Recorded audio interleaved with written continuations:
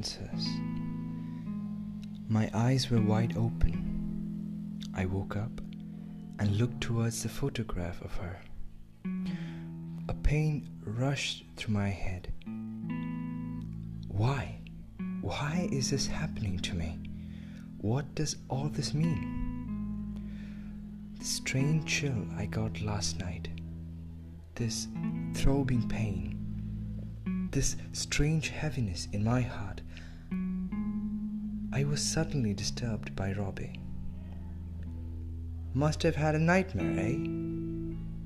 Trust me, Sug, you'll get used to it in a week, Robbie said, while checking up some lists on his clipboard. I nodded while Robbie was updating me.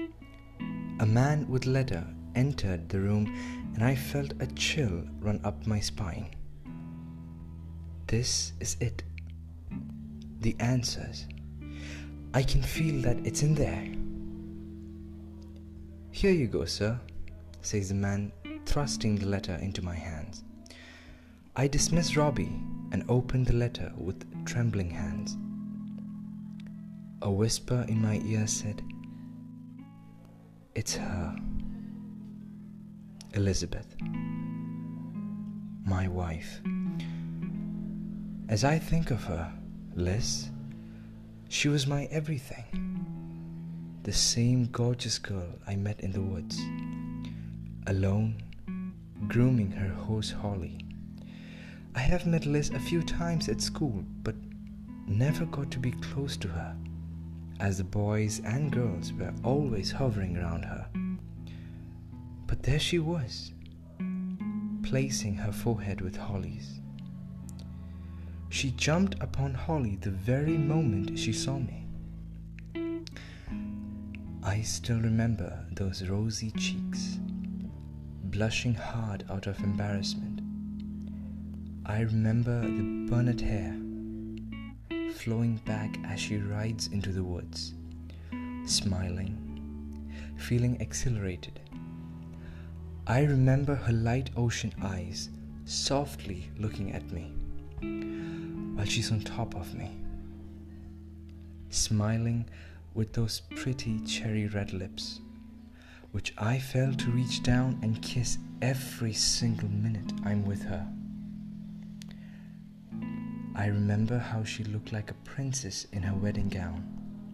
I remember the way she looked at our son Noah, her eyes just giving you the warmth. So warm it was hard for me to believe that she was so innocent and insanely crazy at the same time. I remember her long, luscious hair. I remember her eyes, her cute nose. I remember everything. She was my butterfly, fluttering into the life and making it happier than ever. With her, every minute feels longer.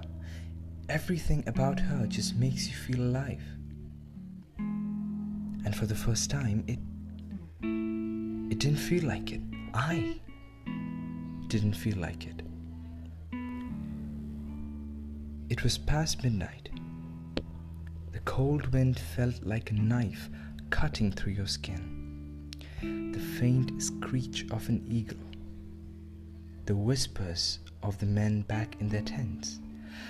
I stood on the edge of a cliff facing the mountains, clenching onto the letter in my hand. Memories of her, us, and our baby Noah. And with one last image of her in my mind, I fall into the dark abyss. And that was when